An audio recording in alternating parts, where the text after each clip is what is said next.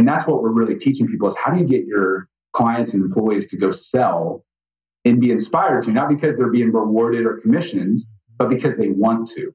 When you can shift that and inspire somebody's heart versus trying to like make it a transactional relationship, game over.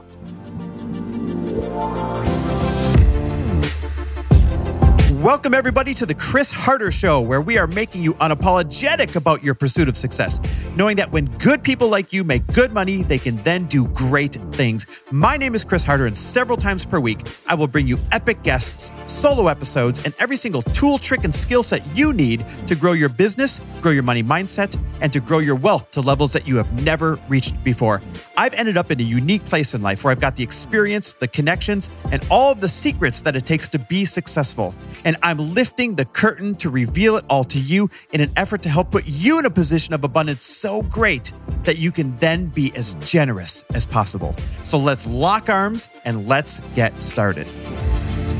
Hey, everybody, welcome back to the Chris Harder Show. I'm sitting down and having a great conversation about generosity and gifting in particular by the author of Giftology, John Ruhlin. Now, John is literally known in the highest of circles as the greatest gift giver in the world. And it's not because of what he gives, but it's because of the meaning and the timing and the thought that he wraps into it. And I think this episode is going to help make every single one of us a better gift giver. So whether you're trying to give out gifts to clients or whether you're trying to give out gifts to your loved ones or your friends, I know I personally always want to be a better gift giver. And that's exactly what this episode has helped me do in getting to know John a little bit. Now, John's a great guy. He's the founder of the Ruhlin Group and Giftology. And it's really just this great company that helps huge corporations like the Cubs and Wells Fargo and Caesar's Palace and Miami Dolphins, John Maxwell Company, you name it. It helps them give better gifts, not just to their clients, but also to their employees. And he's got a really cool, unique approach to building relationships that has really led him to build a group of friends, a circle of influence that is second to none. We're talking like Gary Vee and Lewis Howes and John Maxwell and so many other incredible, great human beings out there that he gets to call friends, all because he has always led with generosity and expected nothing in return. So I feel like this episode, number one, is going to inspire you to be even more generous. Number two, it's going to teach you a few things about gift giving that will make you a better gift giver. And number three, leave you feeling really, really good about just good things that people are doing in the world to cause good, positive chain reactions. And I promise there's some good business lessons in here as well that are also going to boost your business. Now, before we dive into this, I want to remind you, speaking of generosity and giving gifts, Lori and I have partnered with our good friend Dean Graciosi, who is Tony Robbins' business partner. And he and Tony are doing their largest act of generosity of the year, their largest gift giving, so to speak, of the year. And that is they are doing the Own It 64 challenge, 5 free days of training on how to come up with your message, package it, monetize it, and market it. I mean, they're the best of the best in the world at helping people do this. And so if you want to get your message out there, maybe you're just like John, who we're about to interview, and you want to get your message of gifting and generosity out there and monetize it and get paid for your good message. If you want to do that, there's no strings attached. There's no hidden agenda. There's nothing other than 5 great days of training. Everything from how to think of your idea to how to build it, package it, and market.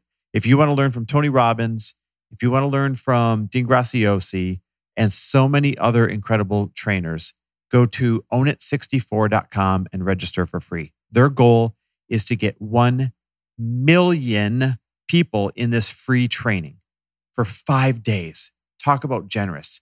Each of them charge thousands for their virtual trainings. This is a virtual training for 5 days in a row for totally free. It's their biggest giving initiative of the year. Go join it. Lori and I are doing it. We're learning from them. Ownit64.com. OWNIT 64.com. Come join us. You won't regret it. All right, guys, get ready because this episode is going to pull out that inner generosity in you and leave you feeling amazing.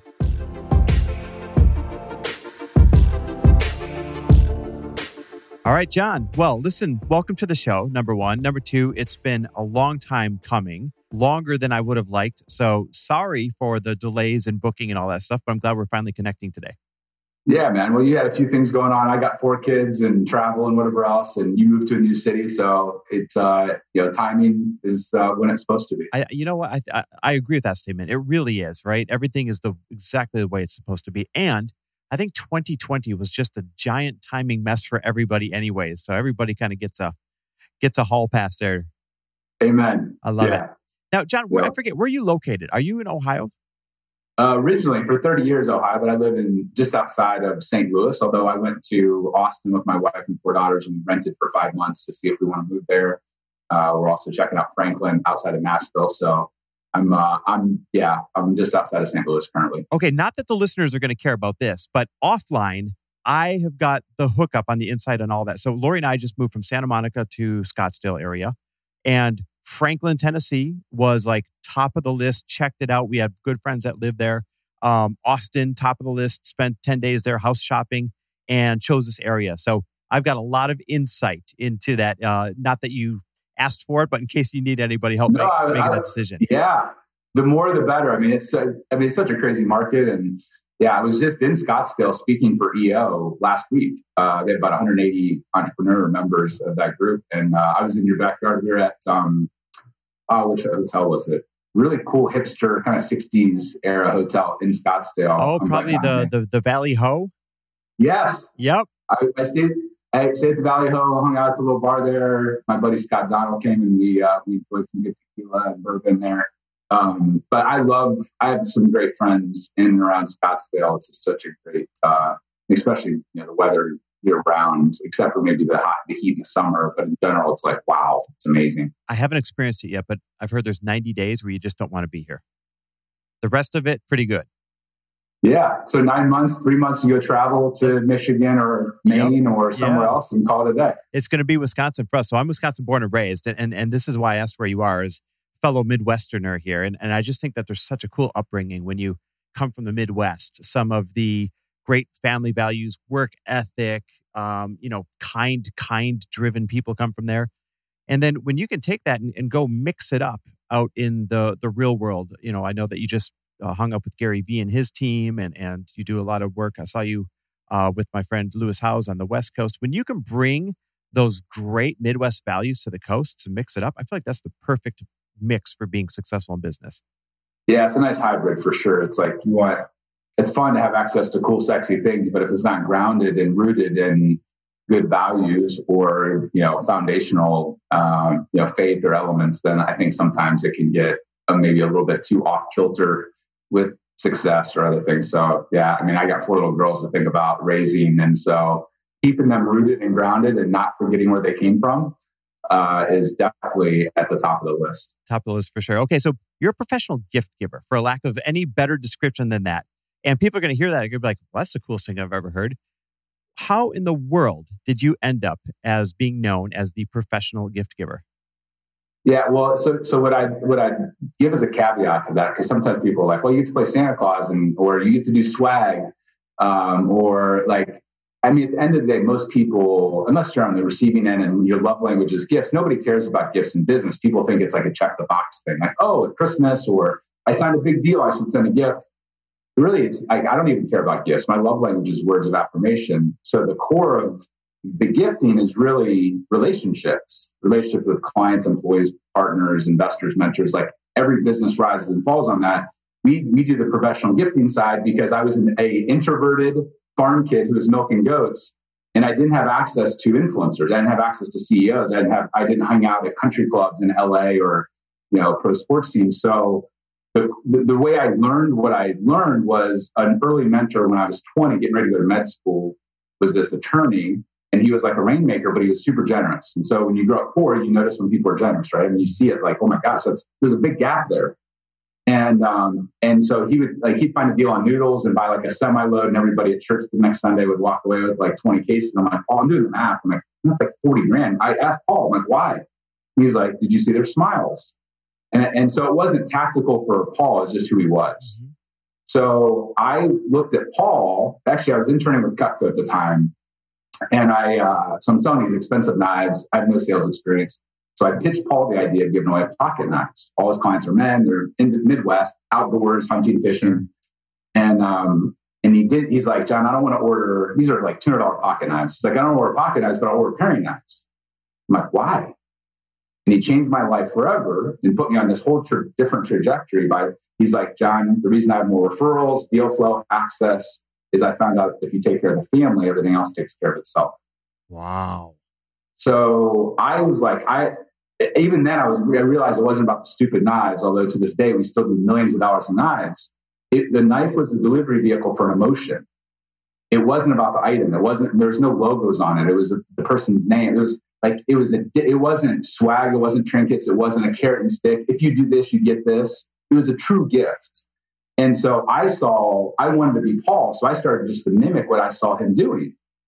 And what's funny is if you work your gratitude muscle for 21 straight years, anybody, and I mean anybody, even if your love language is in gifting, you can become very good at it because a lot of it is just intentionality. It's focus. It's putting your money where your mouth is. It's follow through. It's consistency. I'm not, like I grew up milking goats, literally, like one of 6 kids, 47 acres, like for real, not like, oh, out in the country, like for real, like town of 417 people.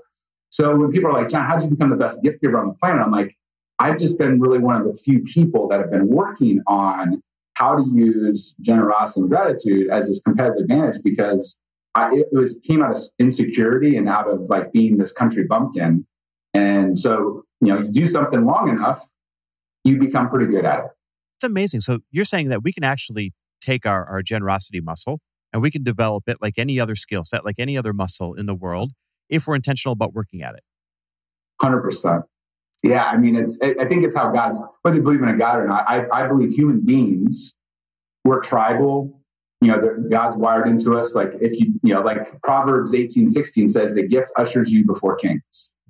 Like, so I didn't invent these concepts. I just have kind of like packaged like 5,000-year-old wisdom and into it, a version in 2020 or 2021 that people can understand and relate to and put metrics to it and all the stuff that we want as business leaders or as owners or as leaders in general, as human beings. So yeah, I mean, if I tell people like I'll get, we spoke at this big event in not Maui, in Kauai a couple of years ago. It was all financial advisors, wealth managers, all that kind of stuff. And one of the guys came up to me afterwards, and these are all 7-figure guys. He's like, hey, can you help me with my wife and I's 50th anniversary is coming up? And I'm like, no, like you should have been thinking about this for the last 50 years. You should have been listening. Like anybody can be a great gift giver. I said, if you put even like 1/10 as much time into this as you did your fantasy football league, you would be a great gift giver. But most people think it's a woo-woo, warm, fuzzy, who cares? And they don't realize that if you suck at gift giving, what you really do is you're giving a tangible form of telling somebody that they don't matter. That's not a great, like, if you want to be a leader of influence, you better be good at honoring people and appreciating people and making somebody feel at this deep, visceral level something. And if you do, guess what? Relationships flourish. If you suck at that, then they don't. I don't care if it's a $1 billion client or a $20,000 client. Like, we're all just human beings. This is amazing. So one of my big takeaways right away is this idea of gift giving. They can't just come to you and say, hey, bail me out. Give me a really good gift idea for my wife, for my partner, for my client.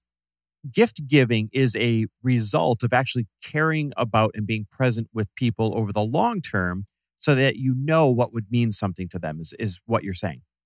Yeah. So I think what's interesting is personally, the benchmark is so much higher for your spouse, your parents, your kids, people that know you intimately. Like, it's one thing for me to give a gift in business. I can do the same gift to 10,000 people in business and help a company outsource their gifting and like hit the bullseye almost every single time.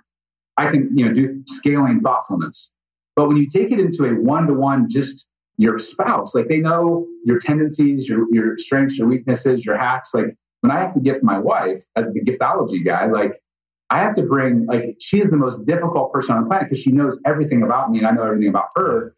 And she can tell if I held back. She can tell if I cut corners. She can tell. And I think women's EQ in general, just naturally how they're wired, like they're better at the details of relationship building because they are more thoughtful. And not this is a broad brush stroke, but in general, they're more thoughtful, They're more aware. They care about details. They understand the handwritten note matters. They understand the packaging matters. Like a lot of guys, the typical type A, like doer guys, like, can I just outsource this and check the box and be done with it and throw some cash at it? And it's like, sometimes you can kind of, but you still have to bring the warmth and the element. It's like we just had the opportunity to interview Sarah Blakely and Jesse, and she talks about like the balance of feminine and masculine energy really is like, if you want to be great at business, you need to have both. Mm-hmm. And most of the time in business, it's all masculine. And there's a handful of people that's all feminine, but it's the blend of both of those that really allows you to be able to connect with somebody. It's like, it's not bad to have goals and run through walls and all that, but most people don't balance that with the other side because it seems like awkward. Like, you want to become a better gift giver. Like, nobody wakes up and doing their miracle morning at 4 a.m. being like gifting at the top of the list because they don't realize the leverageability and impact of it and what that really is.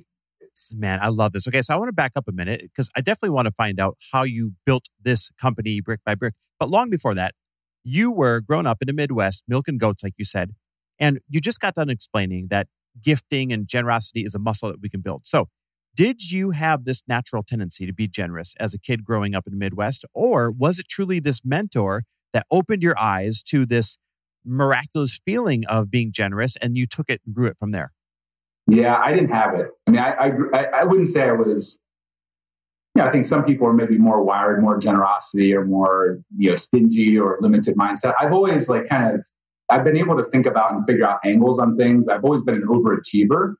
But I mean, I grew up working hard, splitting wood, we had a 1 acre garden. Like, I grew up with more blue collar work ethic of like, you just do whatever it takes.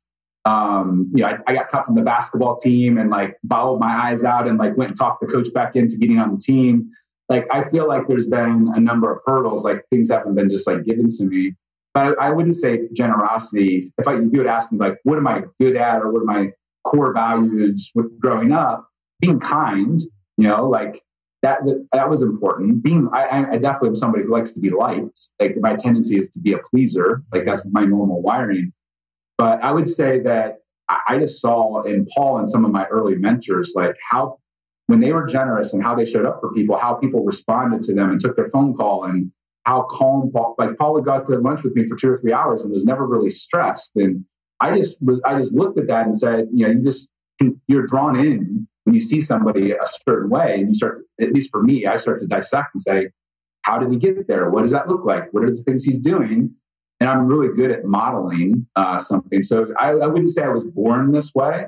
I was born with certain tendencies that maybe have played well, or I've leveraged, like me, like most people would say being introverted is a good thing, because now I'm speaking on big stages and it takes a lot of energy to go do that and kind of play an extrovert on stage. Yeah.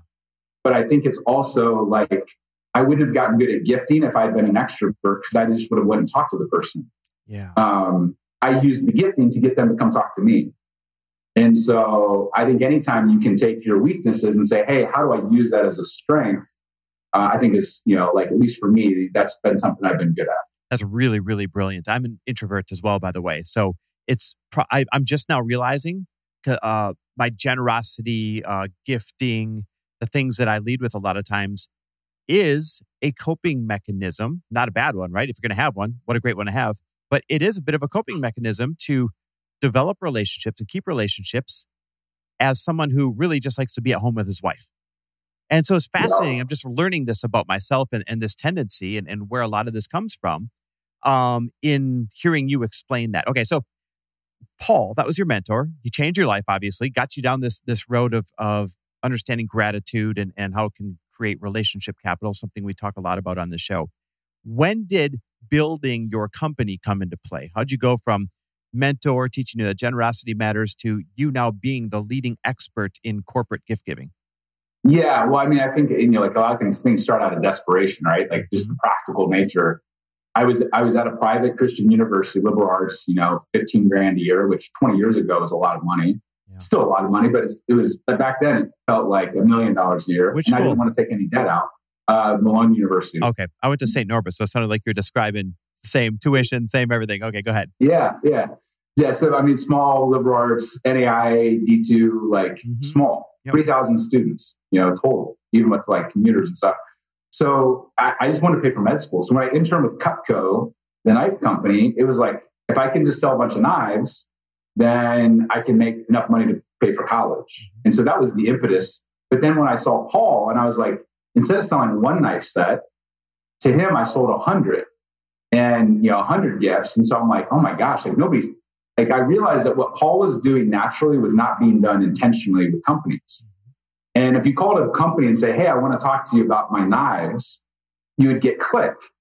But if you got the person who you sold knives to reach out to their CEO buddy owned a company and was struggling with referrals or retention or access or engagement or whatever, and you got them to open the door for you, and then you went in and like sent them this crazy gift with the knives with this, maybe his wife's name or her husband's name and their logo. If you got them to experience what I was talking about, they'd be like, normally we do like fruit baskets or honey baked hams or gift cards or bonuses or like swag trinkets, all the same crap. Or we do dinners at Morton's, or we do golf, or we like everybody. What I realized was that everybody in business does the exact same stuff to build relationships. It's just copying everybody else. And because of it, it's a very noisy area. Most people do gifting at they'll do their dinner at a Ritz-Carlton level, and then they do their gifting at a Motel 6 level. Oh, wow. And they wonder why it doesn't work. Wow. That's true. So when I took a $20 budget and showed them how they could invest $250 or $500 or $5,000 in something that was different and would have 100 times more impact, they're like, all of a sudden I started to get orders for knives that were like $100,000 when their average order was like $200. That's incredible. In Cutco's mind, they thought it was fraud at first, but by the time they literally like flagged it, I was getting calls. And Cutco's a $300 million company. I'm getting calls from the CFO saying, "Did you steal a credit card? What did you do?" And so early on, the first 3 years of selling Cutco was just the idea of like, can I sell enough to pay for college and graduate debt free and go to med school? And towards my senior year, I realized like, why would I go $250,000 in debt to be a doctor when I really wanted to be a doctor? Be candid, it was to make money. Yeah. Like I got good grades and I could go make money and not be poor anymore. Yep. So I'm like, why not try this business thing? This entrepreneur, I didn't know what an entrepreneur was going into college. And then you start to hear about it a little bit. And Cutco's, the personal development of Cutco's worked with about 2 million reps. And like Travis Kalanick, who started Uber, guess what his first job was? Cutco. Selling. Wow. Al Elrod, Miracle Morning sold 3 million books. Guess what? We grew up together 20 years in Cutco because it's a personal development company that happens to have a great knife component around it. So all of that to say, like, I realized towards my senior year, why don't I just try this business thing? And I never really talked about myself as being a knife salesperson. I was a business owner, was teaching people about referrals and access. And I realized early on. So that was the impetus. It was like, I'm just going to take the leap.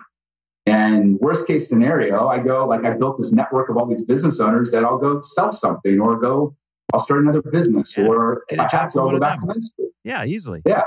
That was 20 years ago and I never looked back. Okay. So at that point, did you just go all in on Cutco, or at that point, is that when you started Giftology Group? I didn't call it Giftology at the time. It's called, even when I first was just selling knives, it was called the Ruhlin Group. Why? Because I felt insecure calling it. And Group made me feel like, even though it's me and an assistant, there's that insecurity, right? Yeah. And even though knives was the only thing we sold, I didn't talk about knives until the very end.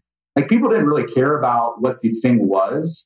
Once they got the context of like, if I can invest $1 and make $20 back on referrals and access and whatever else, people don't care what the delivery vehicle is. They just want to deepen a relationship or open a door or get referrals.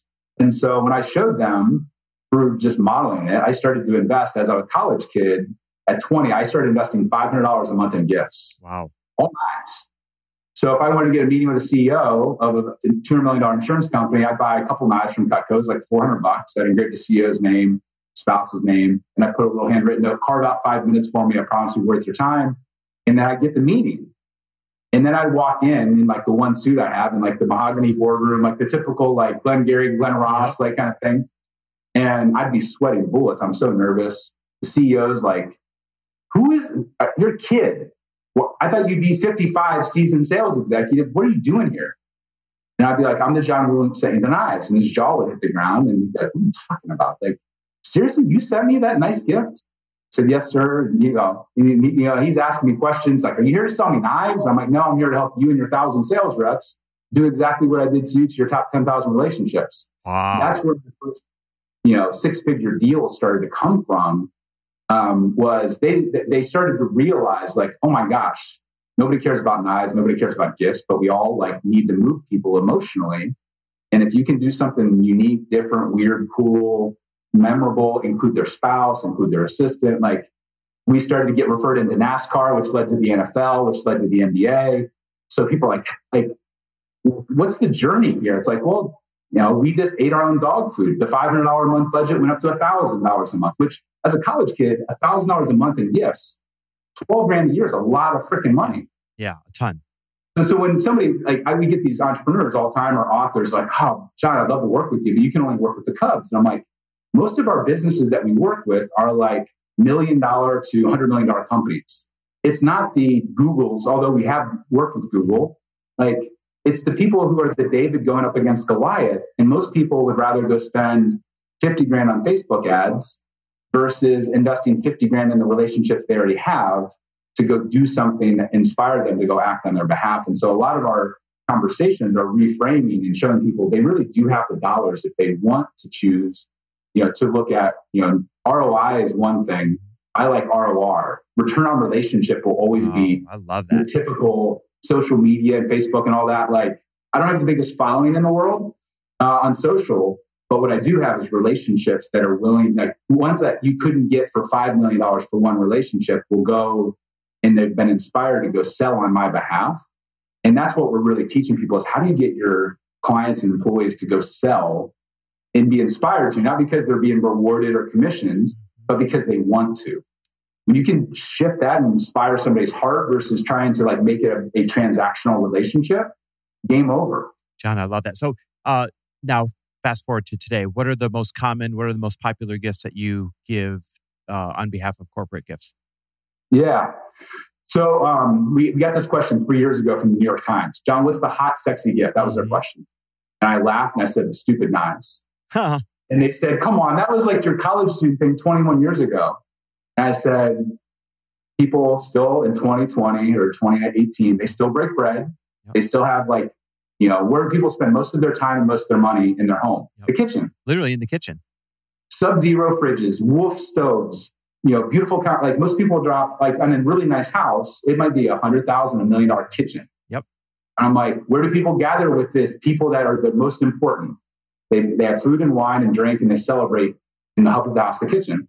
So the knives, whether it's one knife for a couple $100, and like most people would never go buy a $200 knife for themselves. So engraved with their name or their favorite verse, if they're a person of faith, all the way up to, the gift that we sent to Tony Robbins on behalf of a client was like an $8,000 set of knives. And on all 40 knives inside this crazy $2,500 box was 40 or 80 quotes of wisdom Tony had spoken into the world over the last 40 years. So he could buy 10,000 knife sets, but Sage, his wife, when she saw the engraving, was like, this is one of the most thoughtful, it's like an heirloom now. It's like, because of the meaning that's woven into it. Most people focus on the what. What am I going to give? How much should I spend? What's cool? What's going to make me look cool? And when we walk people through a process, I don't care if you're a solopreneur or you're a Google, my focus is who are you giving to? Yeah. What's important to them? What's their inner circle? What's the value of this relationship? So our playbook of what we take people through, your tribe could go download and go steal and use, because I want people to do this. They don't have to hire our agency to do it. They can do it themselves. They go to giftologysystem.com. They can download our whole blueprint of who they should be focused on, how much should they invest, what the timing should be so it's a surprise and delight versus a tit-for-tat transactional thing. And so for us, it's not the what. The what might still be the knives. Yeah. But most people will say, I'm doing giftology and it's not working. And I'm like, it's because you're not following the recipe. You're focusing on the what, not the who, not the timing, not the handwritten note. And so I'm like, imagine baking bread 100,000 times thinking you're like, why am I not getting bread? Well, you didn't put yeast in. Yeah. I don't care how many times you bake it. If you don't put the little things in that make something feel a certain way, then you're not doing giftology. You're doing giftology-ish. Yeah. There is a recipe. And so the core of what we're talking about, I used to make fun of mugs, and then this person made $1,000 mug for me. What? And it's $1,000. I thought it was like, I used to make fun of them, like corporate coffee mug or the water bottle. Dumbest gift. Yeah. You can only drink out of one. They're made out in China with the logo. This artist made one for me and one for my wife, $1,000 each. Carved into it is my core values, my life story, tragedies overcome, faith, my kids. It made me cry, and my wife was like hard to gift for. She bawled and I bawled. And I've gifted about 130 of these in the last 3 years, personally. My mentors, some of who have $50,000 watches, are like, John, if I had to choose between my watch and the artifact mug, so it's called artifact mug, I would choose the mug. And here's why. This watch, it burned up my house was on fire. I'll just get a new one. The insurance will cover it. The mug reminds me, there's a story attached to that. It's personal. It reminds me every day as I drink my coffee or tea. It's not made to sit on a shelf. It's made to be used. It reminds me of what matters. And the story behind it, it makes it like something I'd grab in a fire. Wow. And so it's not about going and buying $25,000 Louis Vuitton bags and like outspending. Nobody's going to outspend their publicly traded competitor. Yep. But you can be more thoughtful. You can be more unique and more creative in how you show up for people. And gifting is just one of those ways that we found that the bar is so low. People do it. They suck at it. And they either think they're good and they've never been told how people really feel about their gifts, or they're not thinking strategically about it. And it's just this check the box thing at Christmas because they feel guilty. They made money this year. Oh, we should probably send something. I'm like, Christmas is the worst time to send a gift because you're competing against 40 other gifts that are showing up. Say thank you and love on people year round. Like this is you don't tell your kids to use please and thank you once a year. You tell them to be thoughtful and polite year round. It's a way of life. Why are we waiting? You're married, I'm married. If I show up for my wife on anniversaries, I say no ABC, no anniversaries, no birthdays, no Christmas. Why? Because if you show up at only those times, that's table stakes. That's expected. It gets you at even. Whereas if you show up for relationships, not because you need something or because they did something, it's just because. Now the other person's like, I didn't give you a referral. I didn't do a deal with you. Like, why are you sending me this? Just because? Just because of me being in a relationship with you? Now, that gift, whatever it is, has 100 times more impact because it's not a manipulation. It's not a expected. It's I was thinking of you. I love that. And so that shifts everything over giving a cool gift. I love this whole concept behind your giftology system and the why, the when, the meaning, all of that behind the gift is what makes the gift, not the thing. You're absolutely right. And I think that's a giant shift for people to realize. Talk to me about the law of reciprocity, right? This idea of if I give something, one day I'll get something back. Talk to me about the law of reciprocity and how that fine line between doing it in a scammy way, hoping for something in return one day, and doing it because it's who you are and maybe it just happens to pay you back because that's the way the world works. Yeah. So what I would say, Vaynerchuk's a great example of this. We talked about this on this Marketing for the Now is most people give to get. Mm-hmm. And, his book was jab, jab, jab, right hook. Yep. It wasn't jab, right hook. Yep. And it wasn't the jab was the give. The right hook is the ask. Mm-hmm. If you ask with expectation, it's like if you're a wife, you do something nice, for Lori, and then 5 minutes later, you expect something. It wasn't a gift. It was a manipulation. Whereas if you give with an open palm, this isn't woo-woo warmth. The goal in business is to make money and provide for your family, and profit's not a bad word. But the way that the world's wired, faith-based or not, there's certain universal truths, whether you believe in a God or not. Yep. And one of them is if you continue to pour into relationships, whether it's through them or some other channel, it will come back to you over time. That's where people they ruin it. They think they're playing the long game. And they're like, I've been doing this for 47 days. And I'm like, the long game is decades, not days. Yep. And so if you show up for relationships, I tell people don't do giftology, whether it's through us or on your own, unless you commit for a minimum of 3 years. Mm-hmm. Otherwise, you're going to do this and expect something in 3 months or 6 months that's unreasonable. And you're going to actually spend money to ruin the relationship. And when you do it that way, you can give and give and give and say, hey, I hope I'm going to get referrals. I would love to get this. But if you put those expectations on the other person, they will feel it. Yep. And you'll damage the relationship. Or you'll be like Daddy Warbucks, like, oh, I'm doing all these amazing things. And then like you go back to being Ebenezer Scrooge and people are like, oh, that wasn't for real. That was just like the flavor of the month thing that he did or she did. So it needs to be like mindset, heart set. Like, this is who I want to show up as. Profit's not a bad word. I am going to do it strategically. I might not treat, if I have 100 relationships or 1,000 relationships, I might narrow things down to my, either the top 50 that have gotten me here or the 50 I want to invest in for the next 10 years. But it's the frame of reference that you're looking at that determine whether or not you're going to ruin the relationship or like make the relationship flourish. And a lot of it is in the details of like, am I giving this to get this, or am I going to continue to pour into these people? And oftentimes, here's the fun thing: you have $1 million company, because everything. I have a business partner who's a CFO. Like he's like, like we have to manage the numbers. Bottom line. Bottom line. But he's also generous. He's one of the most generous personally, but in business, he's frugal. Mm-hmm. He's like a Ronald Reagan, Warren Buffett kind of dude. Like he's just like super conservative, but he's in his personal life, he actually dwarfs me in generosity. Wow. It's like impressive. But the goal is, if you say you have $1 million revenue company and you profited 100 grand, our rule of thumb is you should reinvest 5 to 15% of net. So if you netted out 100 grand, that would be 5 to 15 grand. People are like, man, that's a lot of money. I'm like, you get to keep 85 grand, and the relationships, they're basically buying their own gifts. Yep. You're reinvesting profits back into relationships to keep them, to grow them. And the secret sauce is, if you do this well, like, Cameron Harold's a client, he's written like 6 books. We've poured into him probably over a decade, 25 grand. Wow. You're like, it's a lot of money. I'm like, I can tie over the last decade, over 7 figures to that one relationship. Return on relationship, 50x. Wow. You can't compete with that. So it should be a thoughtful, it's not just, it's like that balance of tension of like generosity, but also strategic in the middle. If you walk that fine line of pouring into people without expectation over 3 years and 10 years, and a lot of us are going to be in business for decades, right? Yep. So if you let that play out, like to get on Vaynerchuk's show, it took 6 years. Yep. I never asked Gary to be on the show.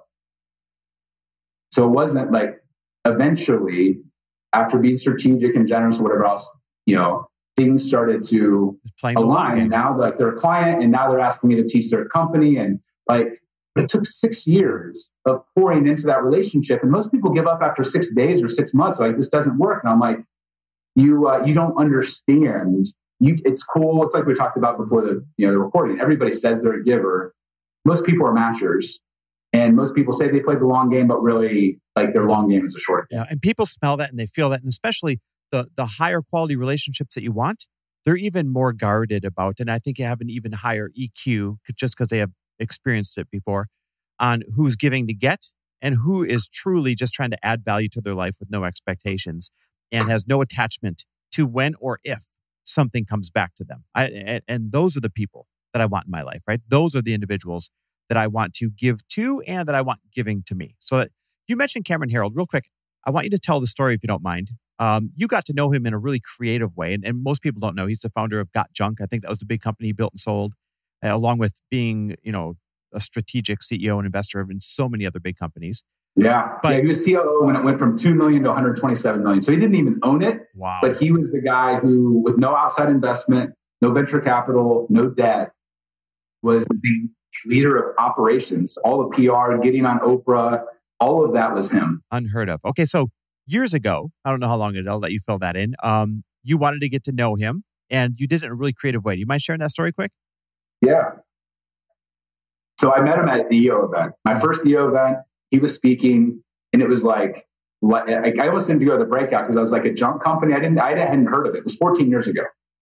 Just joined, heard him speak, and like, a lot of people, like when they meet somebody or hear somebody speak, they're like, man, everything that's coming out of that person's mouth is gold. I want to build a relationship that's not, I can't afford his like $20,000 a month coaching, but I want him to be a friend, a mentor, all the stuff.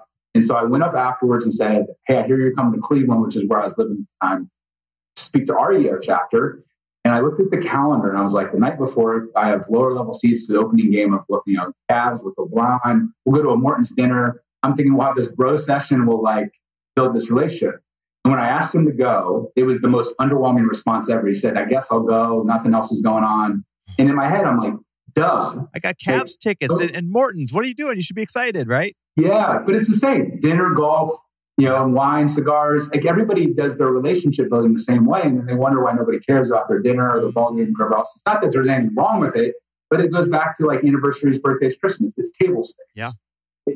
It's not, oh my gosh, I've never been to a steak dinner before. It's like, cool, maybe if I like you, I have a relationship, but nobody's going to be like, remember 5 years ago we had steaks? Like, unless there's something memorable about it.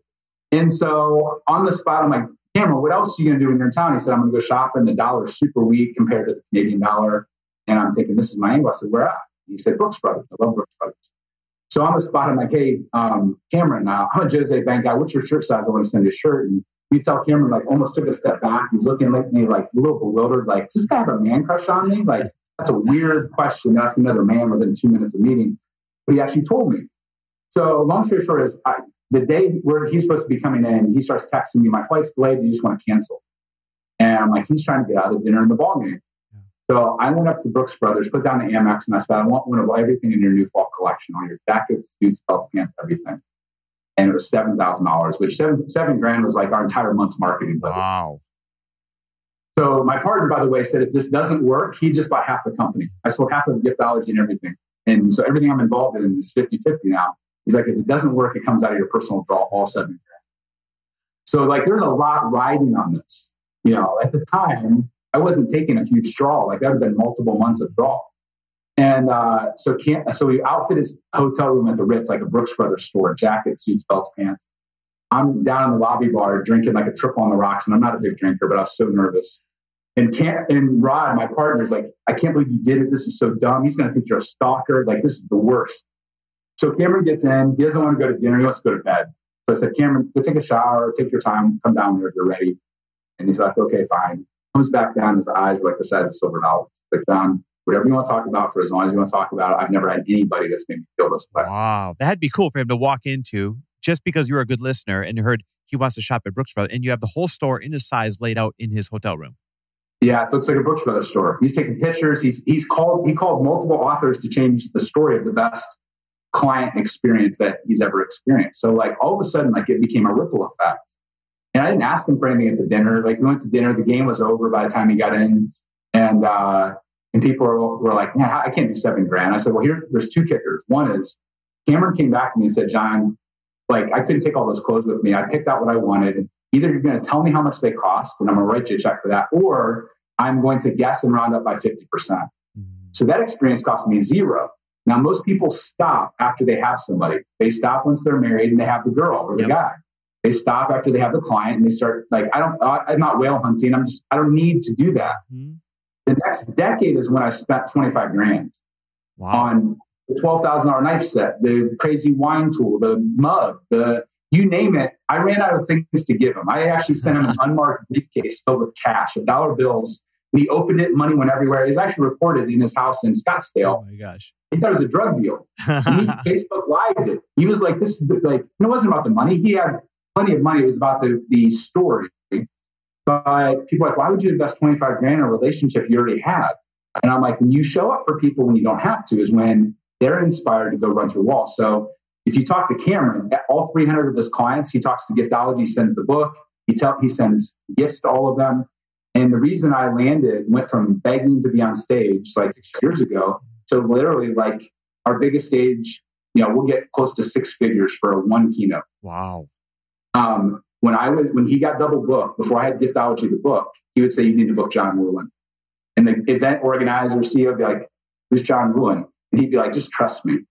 So my first $10,000, $15,000, $20,000 gigs, all these gigs came from Cameron going and advocating. So when I talk about ROR, it's not woo-woo. It's not like nebulous numbers. It's real numbers. And so when people are like, why would you continue to do stuff? I'm like, I couldn't hire Cameron for 1 year to be a sales rep for $2 million. But for $25,000 over a decade, I was able to get somebody to go sell on my behalf. And 5 of his words are worth more than 50,000 of mine. Yeah. To people that love and respect him. And that's where people don't understand. Like, you don't just give gifts to retain your clients. you love on them to inspire them to go like advocate and bring you more clients and talk about when you're not around, what are people saying about you? Mm-hmm. That doesn't happen oftentimes on accident. By just like offering a good product and service is fine, but it's the little cherry on top of the sundaes here and there that people will tell the story about. That becomes the story we're telling. That's how you get referrals without asking. Yeah, I love it. And it also creates that trickle down effect that you're talking about, right? Now someone else is inspired to be not just a giver, but a great giver, or put creativity behind it. And then that inspires that person. That inspires, and it creates this great chain reaction of generosity and creativity that wouldn't be sparked otherwise. I've got to ask, I mean, here you are 20 years into this. How does it feel to run a business whose entire ethos is just generosity and making people feel good and honoring special moments? It's got to feel great, huh? Yeah, man. I mean, I'm, like anybody, like when you have family and challenges and whatever else, like my dad passed away last year, and, like everybody has challenges. So like, I don't want to paint a picture that like, like I just ride on like, unicorns and rainbows every day. Like running a business can be difficult because you're like expectations rise and you have employees and challenges. In COVID, obviously, all of our employees are remote. So they're homeschooling at the same time that they're fulfilling. So, but I mean, I'm a pretty happy dude because I get to go, if you ask my daughter who's 10, when she was 4, what does your dad do? And she's like, my dad helps people love on people. Oh, that's the coolest answer ever. That is really cool. That's got to make you proud. Oh, man. I mean, yeah, it makes me tear up. Makes me every time. I mean, I've, told that story probably, a few dozen times, but to me, like, I feel super fortunate to be able to do what I do at the level that we do it at with the people that we get to do it at. And what's interesting, I mean, after doing it for 20 years, like people are like, man, like you just came out of nowhere. And I'm like, I've been doing like, it's the funny 20-year overnight success. But I do feel really fortunate. I don't take it for granted that what we get to do for who we get to do it for is is a blessing. It's fortunate. Like, but I feel like in some ways I'm just getting started too in that same weird way. Cause I feel like a lot has compounded in the last 5 years. You said you're just getting started. What is a big audacious dream you have for your mission or for your company that you have not yet realized? Well, when we published Giftology, the book, the goal was to get 1 million leaders, like people that either lead a company, like they have influence. Get 1 million leaders to be more radically generous with all of their relationships. And the book was one of those tools to be able to do that. Of course, you can do it from a stage or whatever else. And so we've sold, 100,000 books total. Congrats. That's a lot of books. People don't realize how hard it is to sell a book, by the way. Oh, it's crazy. I mean, 30,000 books are published every week on Amazon. Yep. 30,000. Yep. Yeah. It's why we invested our first 50 copies that were made, by the way, we invested $250 per copy. They were in a leather bag inside a linen box, and people made fun of us. They're like, what, like you're going to go broke with your books. And I'm like, you don't understand. This is our Bible. Like most people go cheap when they should be going expensive. Yeah. And $250 doesn't even buy you a round of drinks in Vegas. Like $250 but I sent it to like Michael Hyatt and Darren Hardy, and actually Vaynerchuk was one of them. Is either people I loved, had as a client, or respected. Yep. And I think Lewis got one too, if I remember. Huh? I said, I think Lewis got one too, if I remember. Lewis got one as well. Yeah. So, but people got, like Michael Hyatt has a huge following. He's been in publishing for like 30 years. He's like, John, I get 4,000 or 5,000 books sent to me every year. I don't read any of them. They all go to Goodwill or they go to the library. He's like, I read your book. My wife, Gail, read your book, and I bought 25 copies. That's so cool. Like, it's the nicest book I've ever seen. And the contents were actually amazing. Like, it wasn't just like, like people do judge a book by its cover, but they also, like, you don't want it to be a business card. You want what's inside to be really valuable. So when we wrote the book, we tried to follow our own principles and practice. But yeah, I mean, if I can get 1 million people, not just to buy the book, but to read the book. Yeah. And then one of my mentors is Gary Chapman from the 5 Love Languages. Like he sold, and he's been, that same book has been sold for 30 years. It sold 22 million copies globally. Wow. I'm like, I don't need to get to 22 million. That'd be cool. But if I get to 1 million, that to me was like rare air of like, that was like a BHAG of like, especially since it was self-published. Yep. Like people are like, oh, nobody's going to care. And I'm like, you're right. Maybe my grandma's the only one that's going to buy this book. I don't know. But that's the big goal, is to get 1 million leaders And the trickle down effect of that could be a couple 100 million people would be impacted by that leader and how they show up for their employees, their clients, their suppliers, everybody. I love that goal. I'll tell you, I mean, I can't get you the other 900,000, but if everybody listening, if you'll do me one favor, if you will share this episode and tag John and myself in it, just with a takeaway, something that made you feel good, something you learned, something you're going to do differently, just some way that the world's going to get a little bit better. If you just share the episode, tag John and I with the takeaway. I'll pick 20 of you at random to send books to. My team will send them out to you. So on Instagram, tag John. John, what's your Instagram? At John Ruhlin. All right, at John Ruhlin. Tag John and myself, and we'll just pick 20 of you at random, and we'll send you books from my team here. So now you're at 100,020. We have just a little ways to go. So hopefully everyone else buys one. Where can they find the book? Amazon? Yeah, Amazon's the best place to buy the book. I mean, it's carried in some bookstores, whatever else, but in general, like most people on Audible, Kindle, or even, we don't sell paperbacks of the book. By the way, people are like, "Why should your paperback sell for like $87?" I'm like, because we only printed a certain run of them. I feel like a paperback makes it feel like a brochure. Yeah, and so I invest like 300% more to print our books with a certain feel of the cover, and the inside is lined a certain way because I'm like. Even just a normal hardcover should feel different. Yep. It should look different. It should smell different. It should I'm like, I don't want to go cheap on those things because I want, out of the 37 books somebody has on their stack, I want them to choose ours and to read it.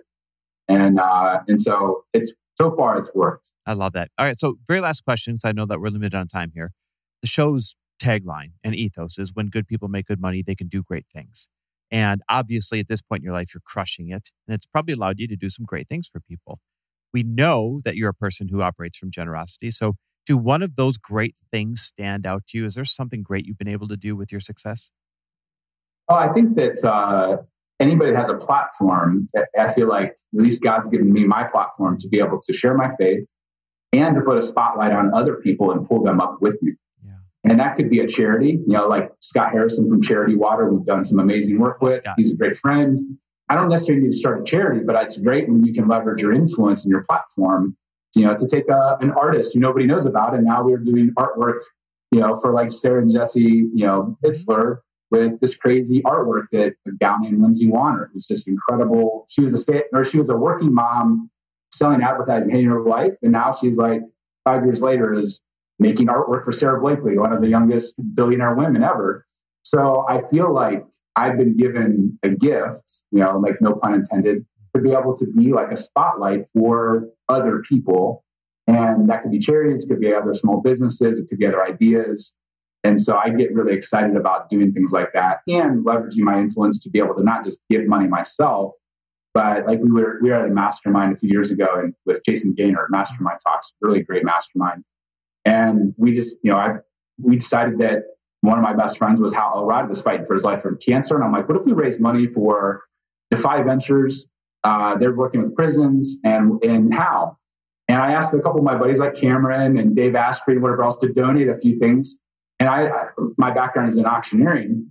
My grandfather started an auctioneering business, and now I have like 40 cousins that are all in that business. I have one of 68 cousins. My mom's one of 13 kids.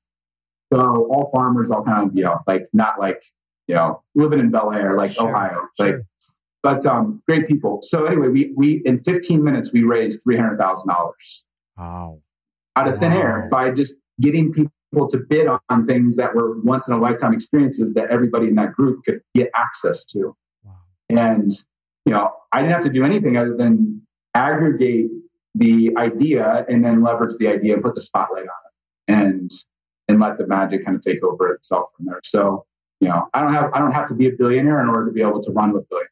And so that's my thought process. I love that. And you don't have to be a billionaire in order to create billions of dollars worth of positive ripple through your network and these relationships that you built. What a great answer. What a great answer. John, I can't thank you enough for your time. I know how valuable it is for being on the show today. Everybody who's listening, share a takeaway, tag John and I on Instagram. We'll pick 20 of you at random for my team to send a book to you. And make sure you share this episode. Be generous with this episode. Share this episode. And let's get John some great exposure out there as a thank you back to him. John, my friend, thanks for being on. I appreciate it. Thanks, man, for having me. Thanks for listening. And if you loved this episode and know of someone else who is as successful as they are generous, please pass them on to me. It would mean the world to me if you help me get this cause and this message out to as many listeners as I can. So please, if you liked what you heard, it goes a long way if you take 30 seconds and leave me a 5-star review and share this with your friends. I'll be forever grateful. And until the next episode, cheers to your success.